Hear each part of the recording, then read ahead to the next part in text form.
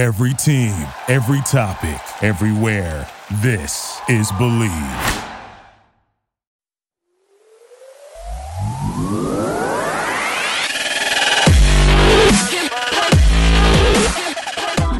Bienvenidos, señoras y señores, to another episode of the Bleed Lows Podcast. This episode of the Bleed Lows Podcast is brought to you by BetOnline. BetOnline remains your number one source for all your college basketball betting this season. Get analysis of every play, prop, and point at BetOnline. You'll find the latest odds, bracket contests, team matchups, and game trends at BetOnline. Updated odds from everything from live games to conference championships right through to the Final Four and championship game. BetOnline is your college basketball headquarters this season.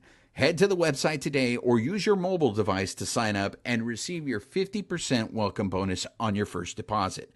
Be sure to use our promo code BELIEVE, B-L-E-A-V, to receive your bonus. BetOnline.ag, where the game starts. And joining us on the Carne Asada is not only a former major leaguer, but a former Dodger. Some of you guys may recognize him. Joe Ferguson. Joe, bienvenido, ¿cómo estás? How you doing? I'm doing great. So, Joe, I have to say that the reason why the way I heard your name first is I saw that video. When everybody says Dodgers versus A's, everybody thinks 1988. But there's another Dodgers versus A's, and there's this video that I see all the time, and that's what first introduced me to you. Babyface, can we play the clip, please? 1-1. High fly ball to shallow, medium center, and he should come home and score. Wynn makes one throw, and Ferguson took it with the better arm. The throw! They got him! Oh, what a play!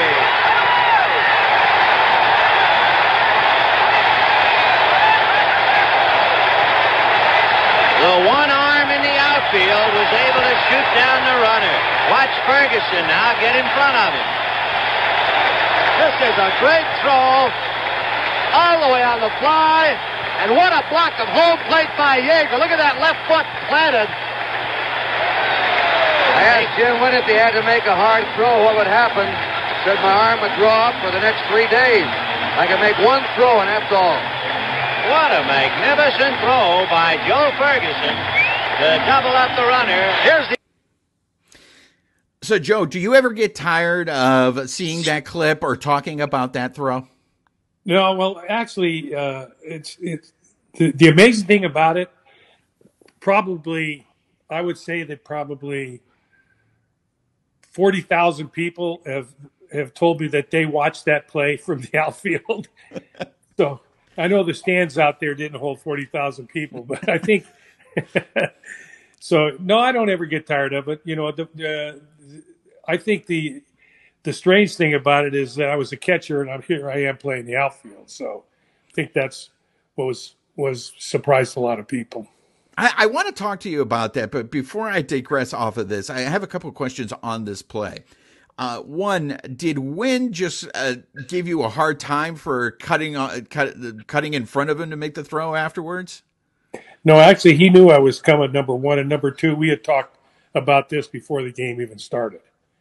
So, yeah, he knew that if I had a chance to take something, I would take it because his arm was hurt. He couldn't throw. So I was just fortunate enough the ball was hit high enough I could get to center field. So that's how it happened.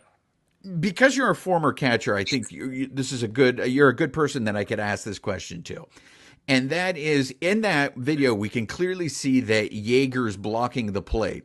And that's not something that they can do now in Major League Baseball. No, not anymore. Do you think that was a drawback? Was being able to block the plate, that was an important part of the game, was it not? Not only that, I mean, you could block every base there was. His making difference was home plate, second, third base didn't make any difference. So, but we all know why they did that. It's to protect the contracts today because people are making a lot of money. So they just didn't want those kind of collisions or injuries to happen. So that's why the rule was instituted. So you mentioned that, you used to be a catcher and then you're playing in the outfield, and now it's become kind of common for major leaguers to play multiple positions. I know in Little League, that's how it was. You played multiple positions, but then Correct. somehow between like high school and going to college or going to the minor leagues, you had one position and that's what you were going to pay. That's what you were going to play. First of all, can you talk to us about that move? I know they had Yeager coming up, but how was it an easy transition for you to go from catcher to the outfield? Well, I'd always been an outfielder before. I started as an outfielder and was converted to a catcher. So the transition for me was easy. I mean, I'd always done it. So I played in the outfield quite often, more than people think, because whenever there was a left-hand pitcher, Walter Alston or Tommy would put me in the outfield, and Steve would catch because they'd get more right-handed bats in the lineup.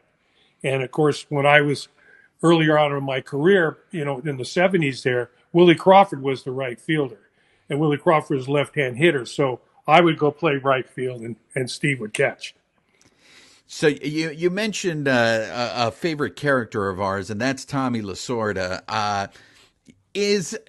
Was Tommy back then? Was he not considered a character? Is he more of a character now because there's just nobody like that in the game of baseball now? Well, there were a lot of managers similar to Tommy at that time in the big leagues, but Tommy's a one of a kind. Nobody could do the things that Tommy did, and basically it was his energy. If people would watch him, this guy was nonstop. He was 24/7, and he was the ultimate competitor as a manager. I mean, you had experience managing in the minor leagues. Like, is it overblown to say that you, as a manager, you have to have that tactical skill? Or is it really more about motivating, getting these guys ready to play every day? I mean, it's 162 games. There's got to be a game or two where your player is just like, look, I'm tired. I'm not feeling it. Yeah, well, some managers are good at certain things. Some managers are good tacticians. Some managers are good for their players. In other words, they're considered player managers. Tommy was both. Tommy was a tremendous tactician, did things on the field that very few managers ever did. But at the same time, he was a tremendous motivator. Anybody had to hear a speech that he would give knew how he could motivate people. He was a one of a kind. There's never going to be a Tommy Lasorda again. So, and he was my friend, and I was just sad to ever see him go. So you had mentioned earlier that, they changed the rules to blocking the plate to save the contracts, basically. Nowadays, it seems like the players are the ones that have all the power, and it's probably because of these contracts. They're making so much money. I mean, back in your heyday, was it very common for players and managers to go at it with each other? Because I can't imagine that happening now, because if you did, I think the manager would get fired if a manager started reaming out a player in the dugout. Yeah, it was different back then.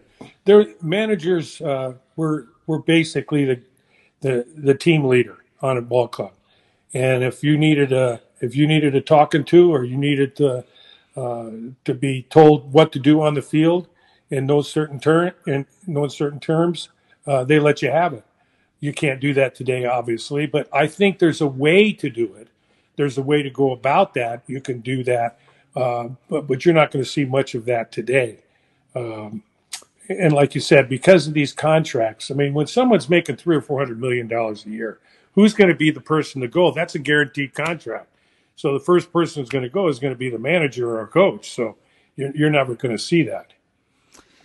How much baseball do you watch now? Are you still as involved as you were back then? I watch a little bit, but not too much. It's hard for me to watch like 9 innings.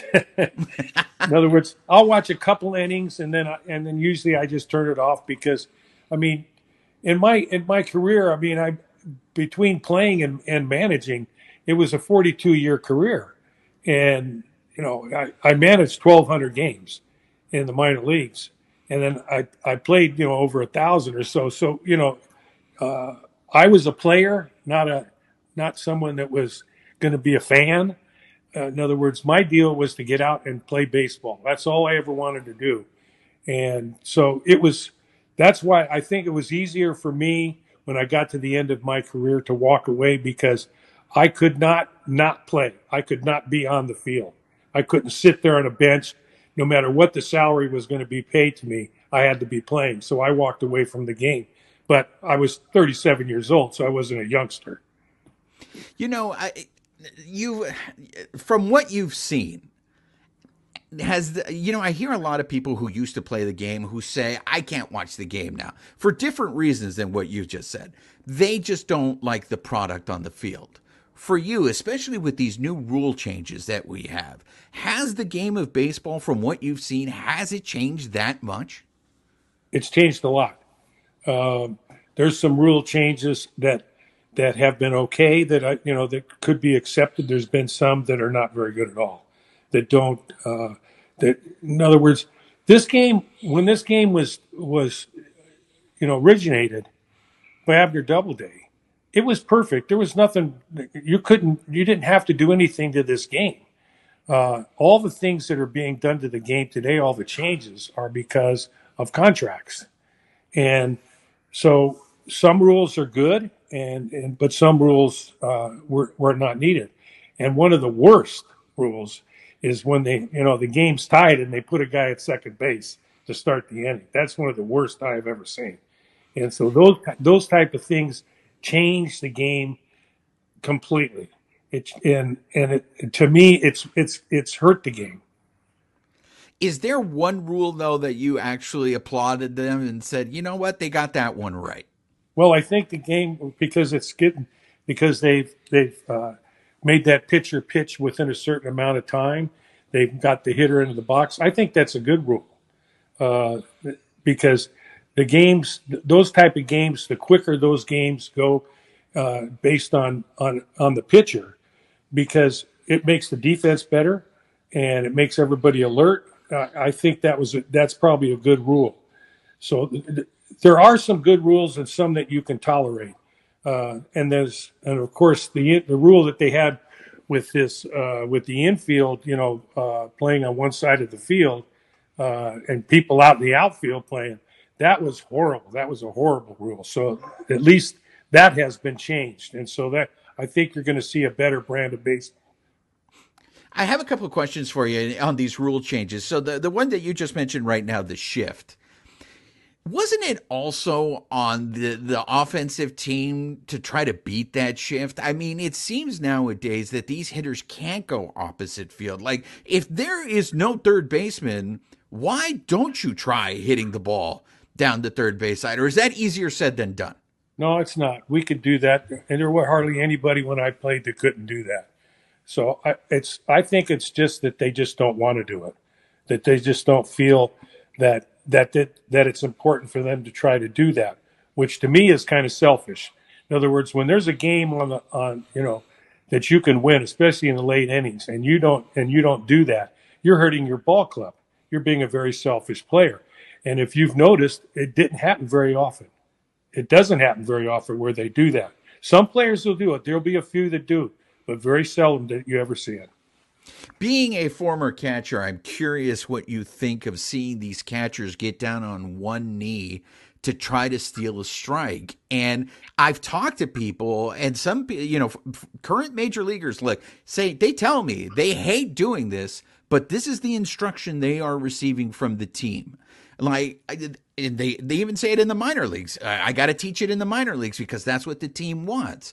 You coached in the minor leagues. How many times did you get a directive from the organization, from the big club? Hey, I want you guys to teach them how to do this. Never. So this is new then. Oh, it's new, and it's not good. It's not. I mean, I don't understand why they do it. Several times I've seen it in games where the ball gets by a catcher because of that one knee on the ground.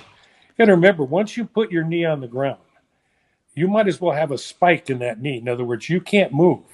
You can push in one direction only. That's it. So it'll get catchers in trouble. It'll get teams in trouble. And invariably, there's a guy at third base when this happens.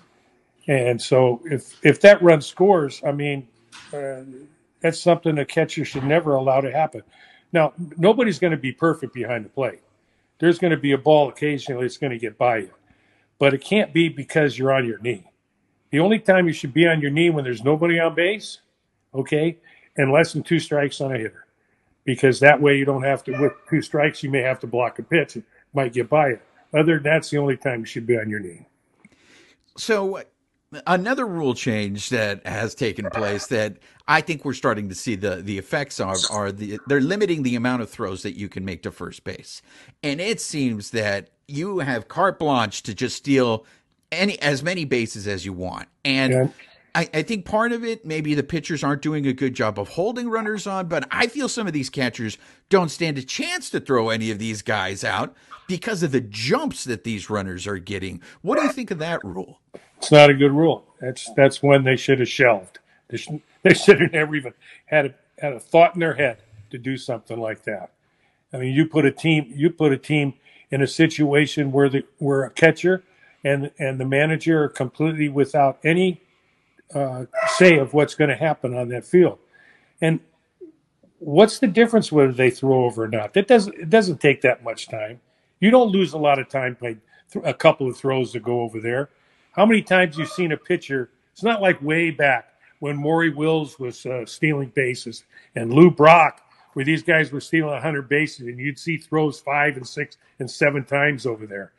They never did that in the big leagues in the first place in the last few years. So I thought it was a bad rule, and that's one that might get changed next year.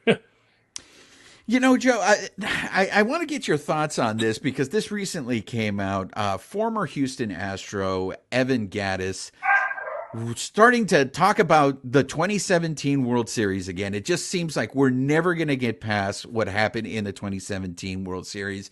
He recently said that they knew exactly what pitch was coming with Kershaw. And of course, that game 5, it altered everything. And what really upsets me most of all is I don't think the Astros had to cheat, and we'll never know. They might have been able to beat the Dodgers straight up in that World Series, but they went to that extreme. But we go back in the history of this game, and sign stealing has always been a part of the game. Now, maybe not to the point that the Houston Astros took it, but back when you were playing, how would your teams handle if you thought the other team was stealing signs? Well, if we thought they were stealing signs, then we had a way to disguise that. Okay. What Houston was doing, I don't know exactly how they were doing it, but they're not the first team to ever do something like that. There are many teams throughout history that did those type of things and literally cheated through the whole season. So it's not the first time it's ever happened. How they were doing it, I can't tell you because I wasn't part of the ball club. But you can stop that, okay, by disguising the actual signs that you give. And there's several different ways you can do that. So, like I said, we got to get past that. It's over with. It's not going to change anything. So all we can do is just go on from here, and hopefully it never happens again.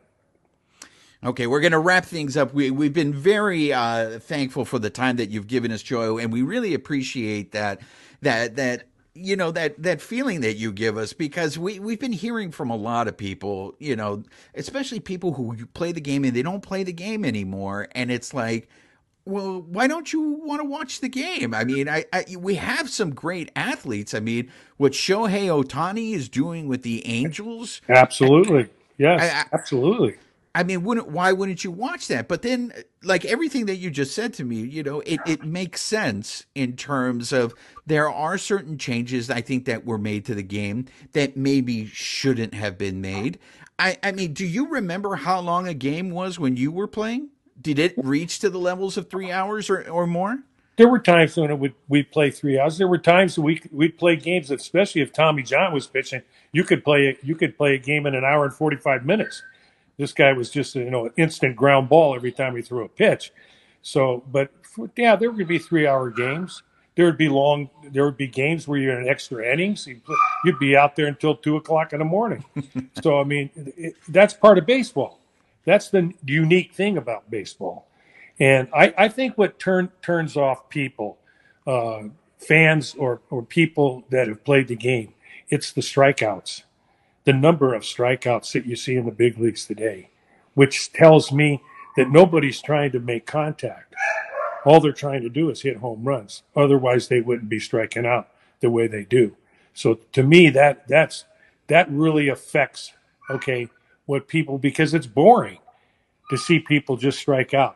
The most exciting thing in a ball game is to see people running around the bases. Movement on the bases is always exciting. People stealing, hitting runs. Someone hitting a double, guys scoring and stuff.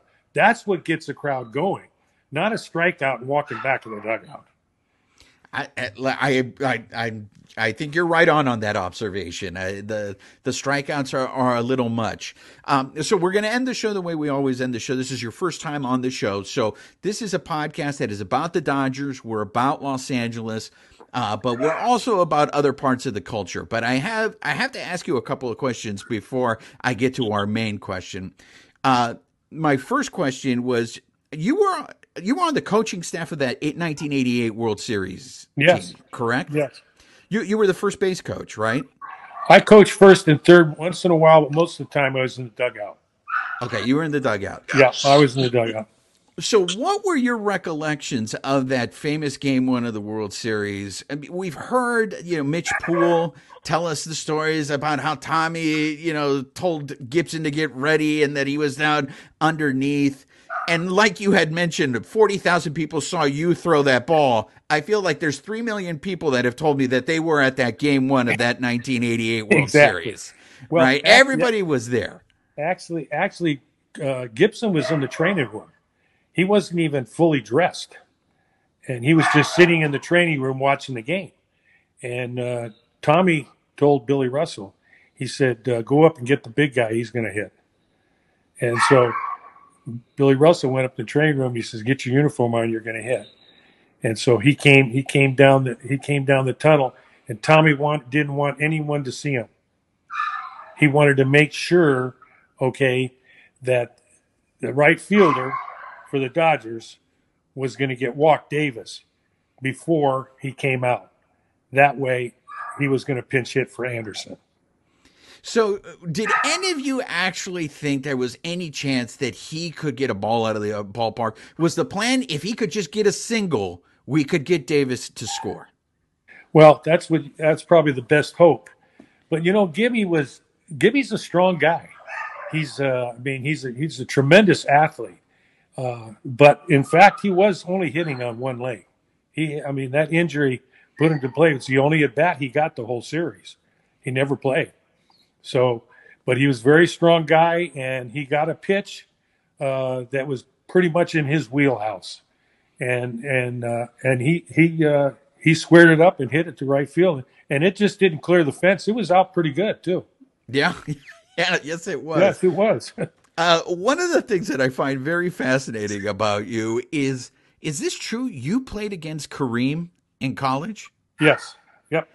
All right, so everybody here, Michael Jordan. I feel, and I guess I'm not old enough, but I remember Kareem towards the end of his career. But all these stories of what Kareem has accomplished, what was it like to face that guy in college before?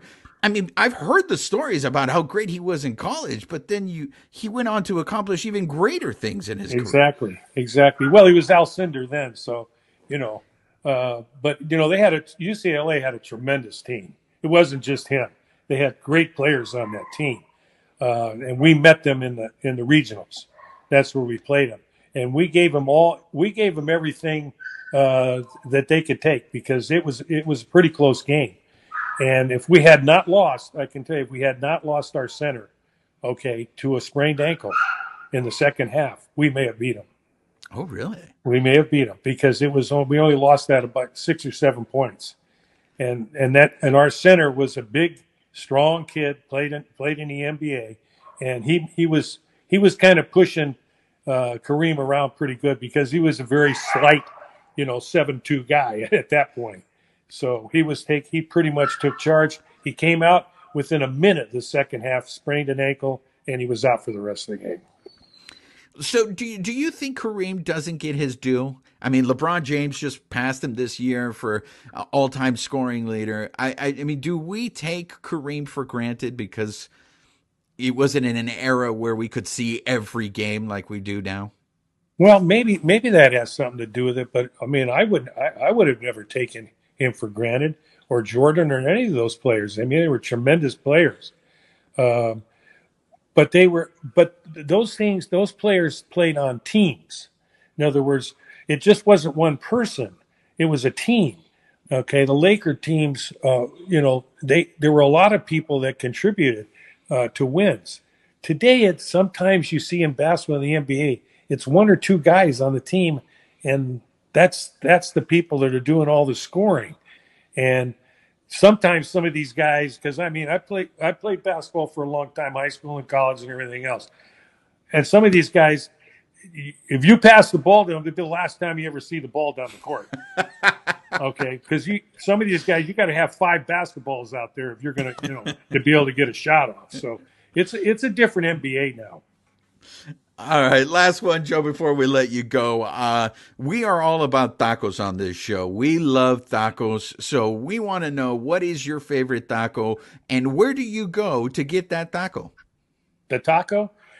Well, the tough place, I'm in South Carolina now. So okay. But we do have a couple of places that are pretty good. One of them is called Ceros, Ceros.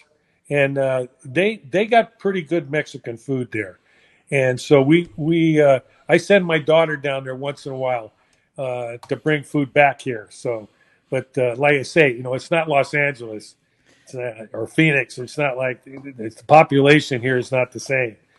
So what kind of taco do you order? Do you order the classic, or is there a specific kind of protein meat that you like with your taco? I prefer chicken tacos, to be perfectly honest. Yeah. Because, I mean, you were born in San Francisco, right? I was born in San Francisco. Yep. And I'm Italian. So, okay. That's my heritage. So, I'm a big spaghetti pasta guy, so my whole life as a kid, that's what we had. So it was different. I was raised in an Italian neighborhood. So, I know what it's like, the Mexican, hierarchy and everything is, and their families and stuff, they stay very close together. A lot of family, very family oriented. It's the same thing with the Italians. So what is your go-to Italian dish then? Are you a spaghetti over a lasagna person? Or? No, I'm not. I'm not a lasagna guy. I'm more of just a straight pasta guy. I don't use a lot of sauce. I do a lot of aglio olio stuff with garlic and things. That's the type of pasta that I like to eat. And so when I was a kid, I was not big on sauces for some reason. So I've always stayed with the garlic and oil primarily as pasta. So, but I like sausages, meatballs, all the other stuff I love. So. How's the Italian food in South Carolina? Not bad. We got some pretty good Italian restaurants here, which is surprising, to say the least. Are you a pizza guy, Joe? I like pizza, but it's got to be cold pizza. Oh, really? I don't like hot pizza. I don't like it. But when it's cold, especially if it's a thin crust, I love it. Yeah. There you have it. Yeah. Well, thank you very much for joining us, Joe. We really appreciate your insight into today's game and letting us relive baseball that a lot of us don't know. And It would have been really interesting because you're right. When you say Tommy John, I mean, I could just imagine the length of games that Sandy Koufax pitched. I mean, those were 1-0, 2-1 ball games. Yeah, pretty quick. Yep, you're right. So, but thank you. There you have it, ladies. Joe, are you on any social media where our listeners, our viewers can follow you? I'm not on a social media. I've kind of stayed away from that. When I was done with baseball, in other words, I raised a family. I was raising my kids and everything else because we had adopted my daughter's kids, and they were young little babies. So for the longest, for like 20 years, I was pretty well hidden away.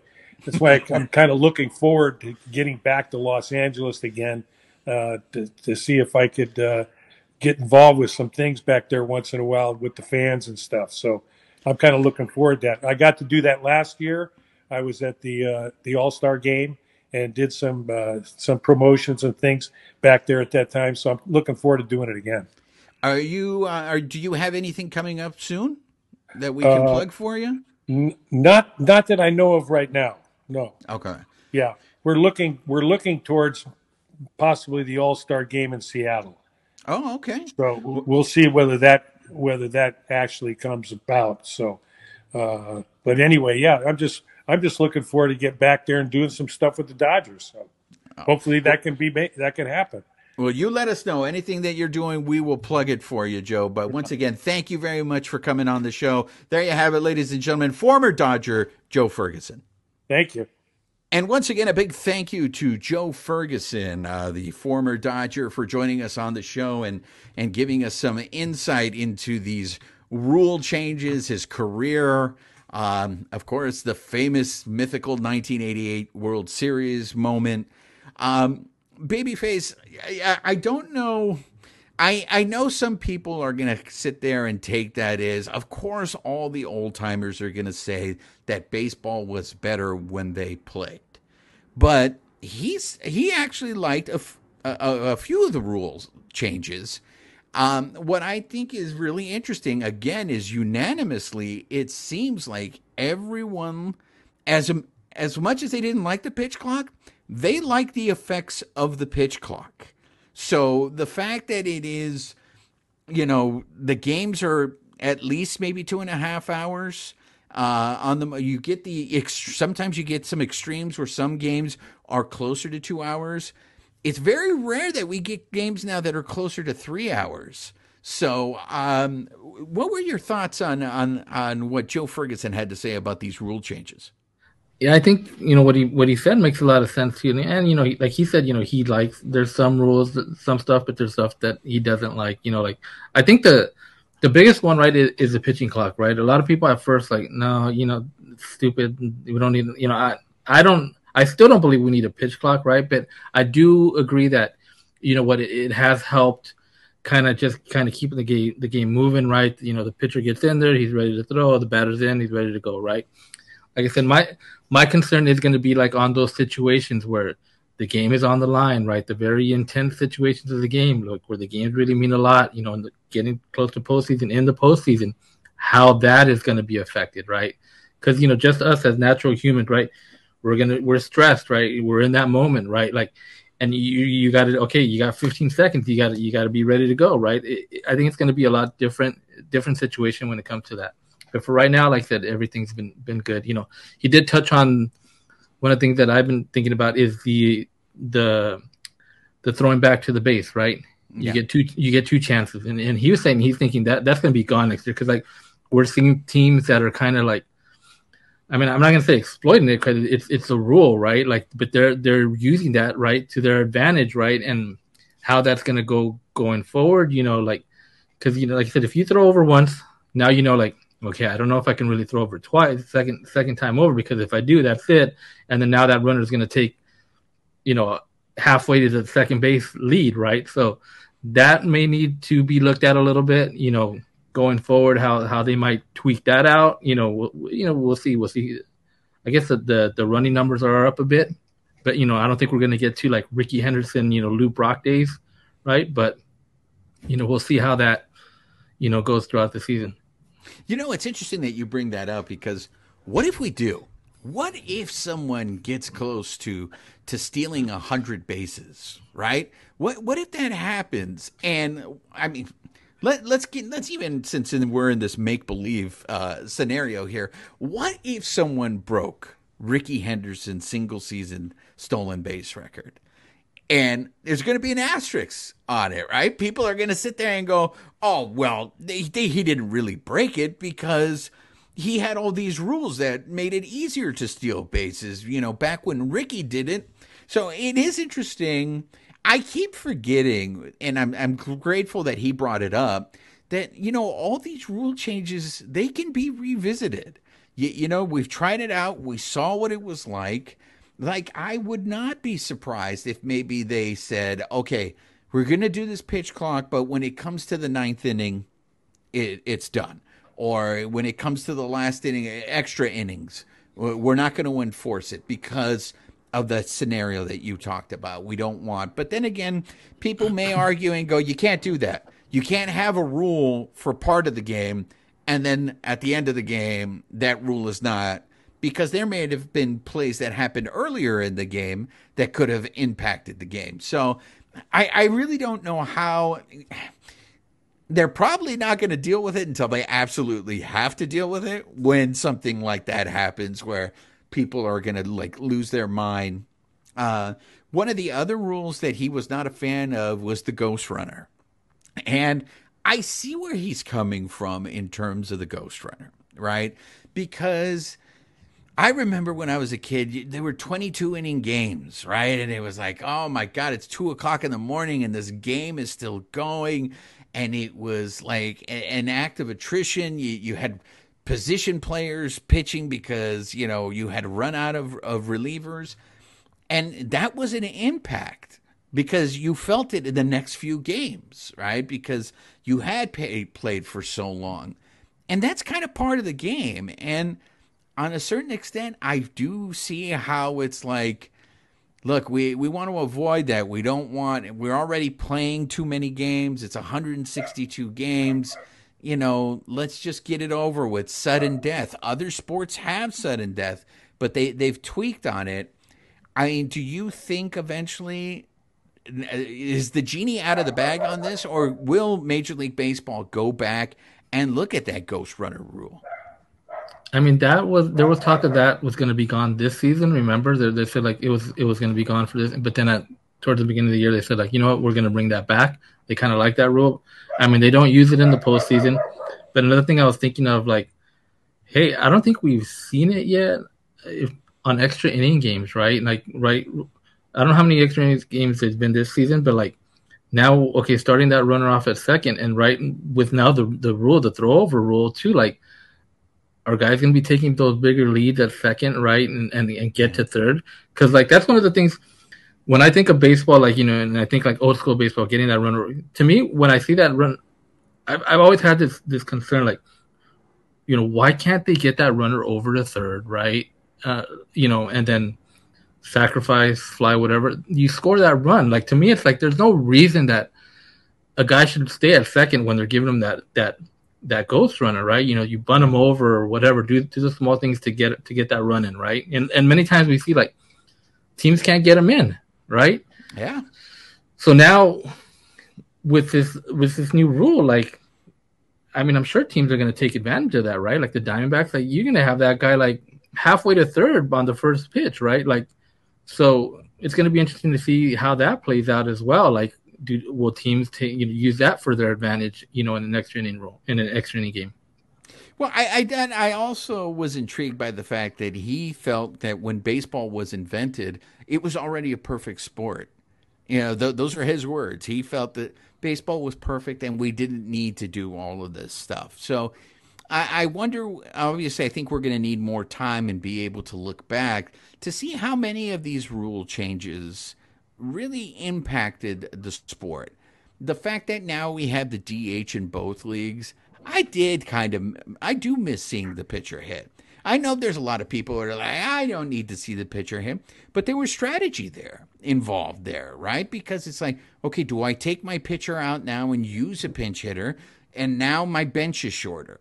So, I mean, that kind of stuff I felt was always intriguing because it was just exclusive, right, to the National League. You didn't have to do this stuff, worry about this stuff in the American League. So whenever you had an American League team that had to play by the National League rules, it was always interesting to me. So I am curious as the years progress and we see how these rule changes have impacted the sport. And it was always interesting to see the pitchers that actually would like be like, hey, you know what, I'm going to hit.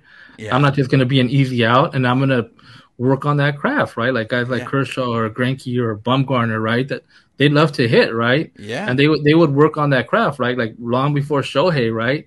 You know, so it was interesting to see those guys that won, you know, going back even further. Hershiser was a pretty good hitter. Fernando was a pretty good hitter, right? So, you know, so I think that, you know, I like that aspect as well, right? But obviously, you know, we like the DH in there as well, like, you know, there's more production or whatever and whatnot. But it was interesting to have the pitcher hitting. I do think he's absolutely spot on the strikeout thing, though. I mean, and that we've talked about it in other episodes. I am very alarmed by the number of times that the Dodgers strike out in games. And this has been going on for a while. I mean, we've talked about it on a previous episode. You know, Chris Taylor striking out almost half the time. This stuff, it's not fun, you know, and I get it. You know, offense sells. You want more offense. And this is like in all sports, right? I think it's the reason why in this country football is not as popular, because of the fact that there isn't enough offense, right? The fact that, I'm going to go watch them go 0-0. How is that exciting, right? Well, I argue the opposite. Because offense is so limited in football, anytime there's an opportunity to score, it's exciting. But when he says, you know, these guys strike out too much, and what is actually fun is when you see guys running on the bases. So the fact that now the stolen base has come back into the sport, I think it does make it exciting, right? Because if you have runners on base for your team, you're getting excited, right? Because here comes the opportunity for us to score. When the other team has runners, you get tense, you get stressed, right? Because it's like they're going to score. That's what makes the sport exciting. Yeah, and I think the strikeout, it's kind of like we've kind of become desensitized to it, right? Like, oh, he struck out, whatever, right? Like back in the day, like the guy struck out, like they were like pissed, right? Like they don't want to go out there and strike out. Now it's like, you know, guy strikes out once, twice, right? 3 times. I mean, they made the golden sombrero, right? That was a really rare occurrence, right? A guy struck out 4 times in the game, right? Now we see it more common. Like there's a golden sombrero like almost every night, right? And then what do we say? Like 5 is a platinum sombrero, right? Yeah. I had never seen a platinum. So I couldn't remember the last time I saw a platinum sombrero until Muncy did it on opening day. Yeah, and that's like I said, it's kind of just like, oh, he struck out, okay, no big deal, right? It's like, you know, guys now have, you know, 200 strikeouts a season or more, right? It's not something that, I guess, you know, the average, right? Like the batting average, right? Like guys wanted to hit, you know, 300, 280, 290, right? Like now we've said it's like, hey, this guy hits me 230, 240, I'll take it, right? Yeah. Because that's kind of like where the game has gone, right? Like, you know, when you're looking at somebody like Chris Taylor, right? Like, hey, if he can hit 220, 230, or Cody Bellinger, if he could hit like 240 and hit you, you know, 25 home runs, you'll take it, right? Like that's kind of like where we've gotten to. Yeah, the standard, I think, has been lowered, which is another thing that I found interesting about him is that he went out of baseball. You know, I'm done with baseball. And it was, you know, he was a guy who played, basketball when he was younger, and he had a long career in baseball. And it is very interesting to me to always hear former major leaguers who just are like, they're no longer interested in watching baseball, or they can't watch baseball anymore. But in the end, he was just like, well, I want to get back to doing stuff with the Dodgers. I want to, you know, get back involved with the organization. So to me, it was just one of those things where it's just like, it's the line from The Godfather Part 3, right? Just when I thought I was out, they pull me back in. You could say you're done with it, but are you really done with it? You're always, if you grew up in the game, if the game is part of you, I think there's always going to be that, you know, I miss it and I want to be involved in it. but I think you also want it to succeed. And that's one thing I actually do admire about the Dodgers, and that is that they do bring these old players back, and it is more of like a fraternity. And it kind of helps you, right? As you get older, you're like, oh, I remember that guy. And it helps to keep you young, I feel, in your opinion, when you see older players and you see them around the stadium. I mean, I wish there would be more. In particular, I would love to see the Dodgers try to bring back Pedro Guerrero more into the fold. And maybe Pedro Guerrero doesn't want to, right? You know, he's like, I don't live in L.A., but friend of the carne asada, Eric Gagne, he seems to be making more trips to the Dodgers. I've been seeing the Mike Piazza Dodger jersey a lot more, the throwback jersey. So I'm wondering if hopefully eventually Piazza will come back to the Dodgers, because yes, he went into the Hall of Fame as a New York Met, and a lot of people recognize him as a New York Met, but Mike Piazza to me is always going to be a Dodger. Yeah, and I think that I'm going to say is more on Piazza, right? I don't know why he still has if he still has those ill will feelings towards the Dodgers, because it's totally a different organization, like how it's run. You know, like I'm sure if he wants to come back and be a part of the organization anyway, they would welcome him back. And I don't know, maybe they've even reached out, and it's just maybe something he doesn't want to do yet. I mean, but it'd be great, you know, to see Piazza come back, you know. I mean, I've always thought, I mean, technically they could retire his number, right? I mean, he's in the Hall of Fame, right? He's not as a Dodger, right? But I mean, he did so much as a Dodger in his time, you know. They could definitely retire that number and you know, welcome him back into the fold.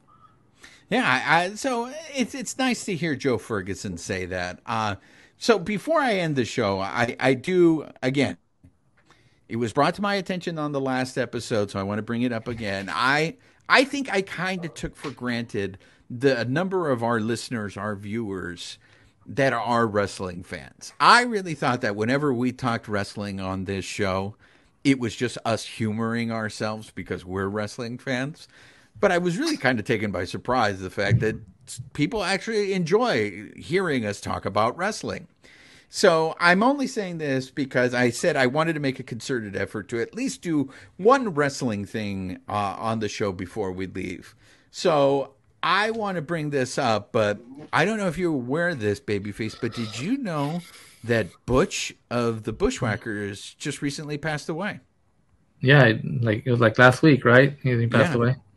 Butch of the Bushwhackers, and not that I was a big Bushwhackers fan, right? But I remember them. I remember them.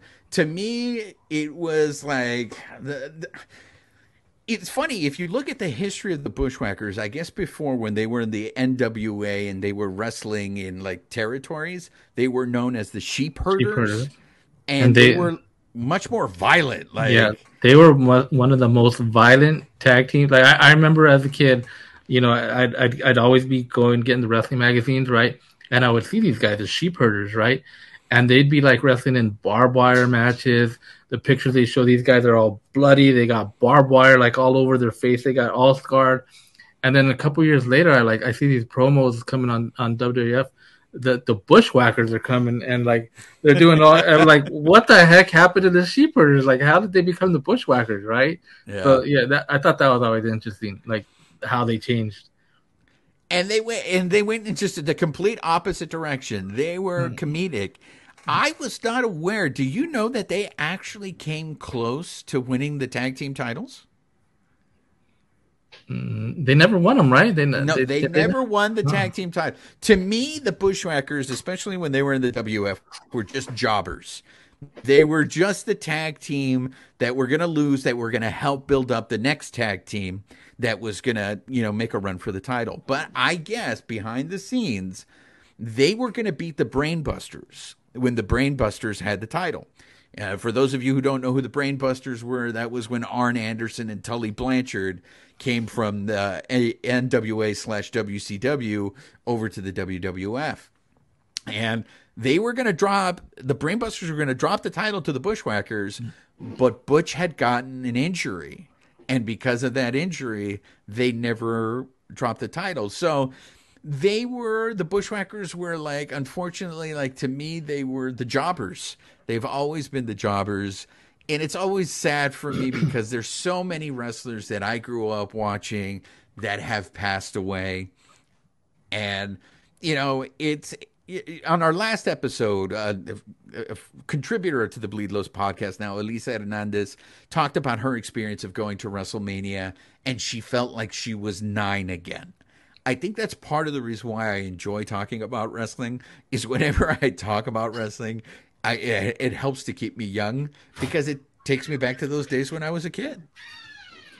Yeah, I mean that's one of the times that I enjoy it. But I've been trying to get into the new like WWE. I was watching WrestleMania, kind of seeing you know what's going on now. Like one of my things, like, and I think I tweeted this to you guys or texted to you guys, is like I don't remember being so many close falls, right? Like yeah, they'd hit each other with their signature, their finisher, and then like 1, 2, oh, we got up. Like so many times, like towards the end, you know, maybe for 10 minutes, like they'd hit all kinds of finishers, their finisher, their opponent's finisher, and like they get up like so many times. And you know, back in the day, like right once you saw the finisher, right, that's it. It was over, right? It was over. Once Hogan dropped that leg on you, like I tell you, it was over, right? Now I think it's really like I don't know, just for the dramatic, I guess, feel, right? It's just like nope, he didn't get him. Nope, he didn't get him. And like that to me is kind of like it's a little weird, but you know, whatever. I think that happened because they pulled back the curtain. They stopped pretending that it wasn't fake, and they kind of showed everything. So I think they kind of some of the luster, some of the magic was lost because of that. But like Elisa said, you know, being there at WrestleMania, a live event, it was crazy. The energy, and I think everyone just buys into it, and everyone is just happy. It is unfortunate that we had WrestleMania in our backyard and we didn't get a chance to go. I think it would have been nice to go, but I've heard nightmare stories about SoFi. Especially the acoustics, and it was something I didn't get a chance to talk to Elisa about in our last episode. But I've heard many things from people who go see concerts at SoFi, who say that the sound system is horrible, right? So maybe that wouldn't be the same at a wrestling event. But our condolences to the Bushwhacker family as poor Butch has passed away, and another reminder of my youth, another part of my youth is gone now. Even though I was never a Bushwhackers fan, the one thing I remember the most about the Bushwhackers, and I don't know if you remember this, was actually from Luke, the other Bushwhacker, when I think he has the quickest Royal Rumble elimination. Like, he literally got into the ring, and then Earthquake grabbed him from the back of the head, walked him across the ring, and threw him over the top on the other side of the ring. And he kept doing the Bushwhacker strut as he was eliminated. That's my fondest memory of the Bushwhackers. Yeah, I'm trying to think, like, what was one of their highest moments? I mean, all I remember, like you said, is just, you know, them coming to the ring, and, you know, they'd have their hats with a bite, you know, from a crocodile bite or something, right? Like torn off, like whatever. But I never got over that whole, like, these guys were the sheep herders? Like, these guys were like, I mean, they were like ECW hardcore before ECW hardcore ever existed, right? Like, and then they turned into the Bushwhackers. But yeah, I mean, at least Bush, I think he how old was he about? Like, was he in his 70s or a little older than that? Late 60s, I think, maybe. Okay. So, you know, he's still pretty young. You might be right. Maybe he was in his 70s. You know, he was getting up there, but, you know, it is sad that we have lost a lot of those guys that were young, right? Like, young guys that we grew up on. But, you know, another fallen WWF legend. Actually, Butch was 78 years old. Okay, so, you know, he had a long life. For a wrestler to make it that long, have you been watching any of the A&E? I think they did one recently on Dusty Rhodes, didn't they? I haven't seen that one. I saw the was it the China one? Was it the China one? I didn't see that one, but I think they're doing one on the Iron Sheik either this weekend or this past weekend. They did one on the Iron Sheik. Yeah, those are pretty good. Been pretty good ones I've seen. So maybe I'll check them out and I'll give you guys a review on the Bleed Lows podcast. Since I know you guys loved wrestling talk and missed the wrestling talk, so my apologies to you guys. I didn't know that you felt so passionately about it. Yeah, we're gonna have to too bad they don't have the old wrestling back in like when they had the sports arena in LA. I think that would have been pretty fun to go check out. Well, yeah, now it's either Raw or SmackDown that you're going to go see. The old house shows. House shows that used to be in the dark, and you never heard about those matches. But that's going to do it for this episode. Again, for those of you who have just stumbled across us on YouTube, make sure you're subscribed to our YouTube channel. If you prefer to listen to the audio format of this podcast, you can find us wherever you find your favorite podcast. Make sure you're subscribed to it. You can catch up on all episodes, and then you'll be notified of when our next episode drops. So, for this episode of the Bleed Lows podcast, yo ha sido su servidor Juan Ramírez, de parte de mi colega Babyface. Nos vemos para la próxima. This episode of the Bleed Lows podcast has been brought to you by betonline.ag, where the game starts. Thank you for listening to Believe. You can show support to your host by subscribing to the show and giving us a 5-star rating on your preferred platform. Check us out at Believe.com and search for BLEAV on YouTube.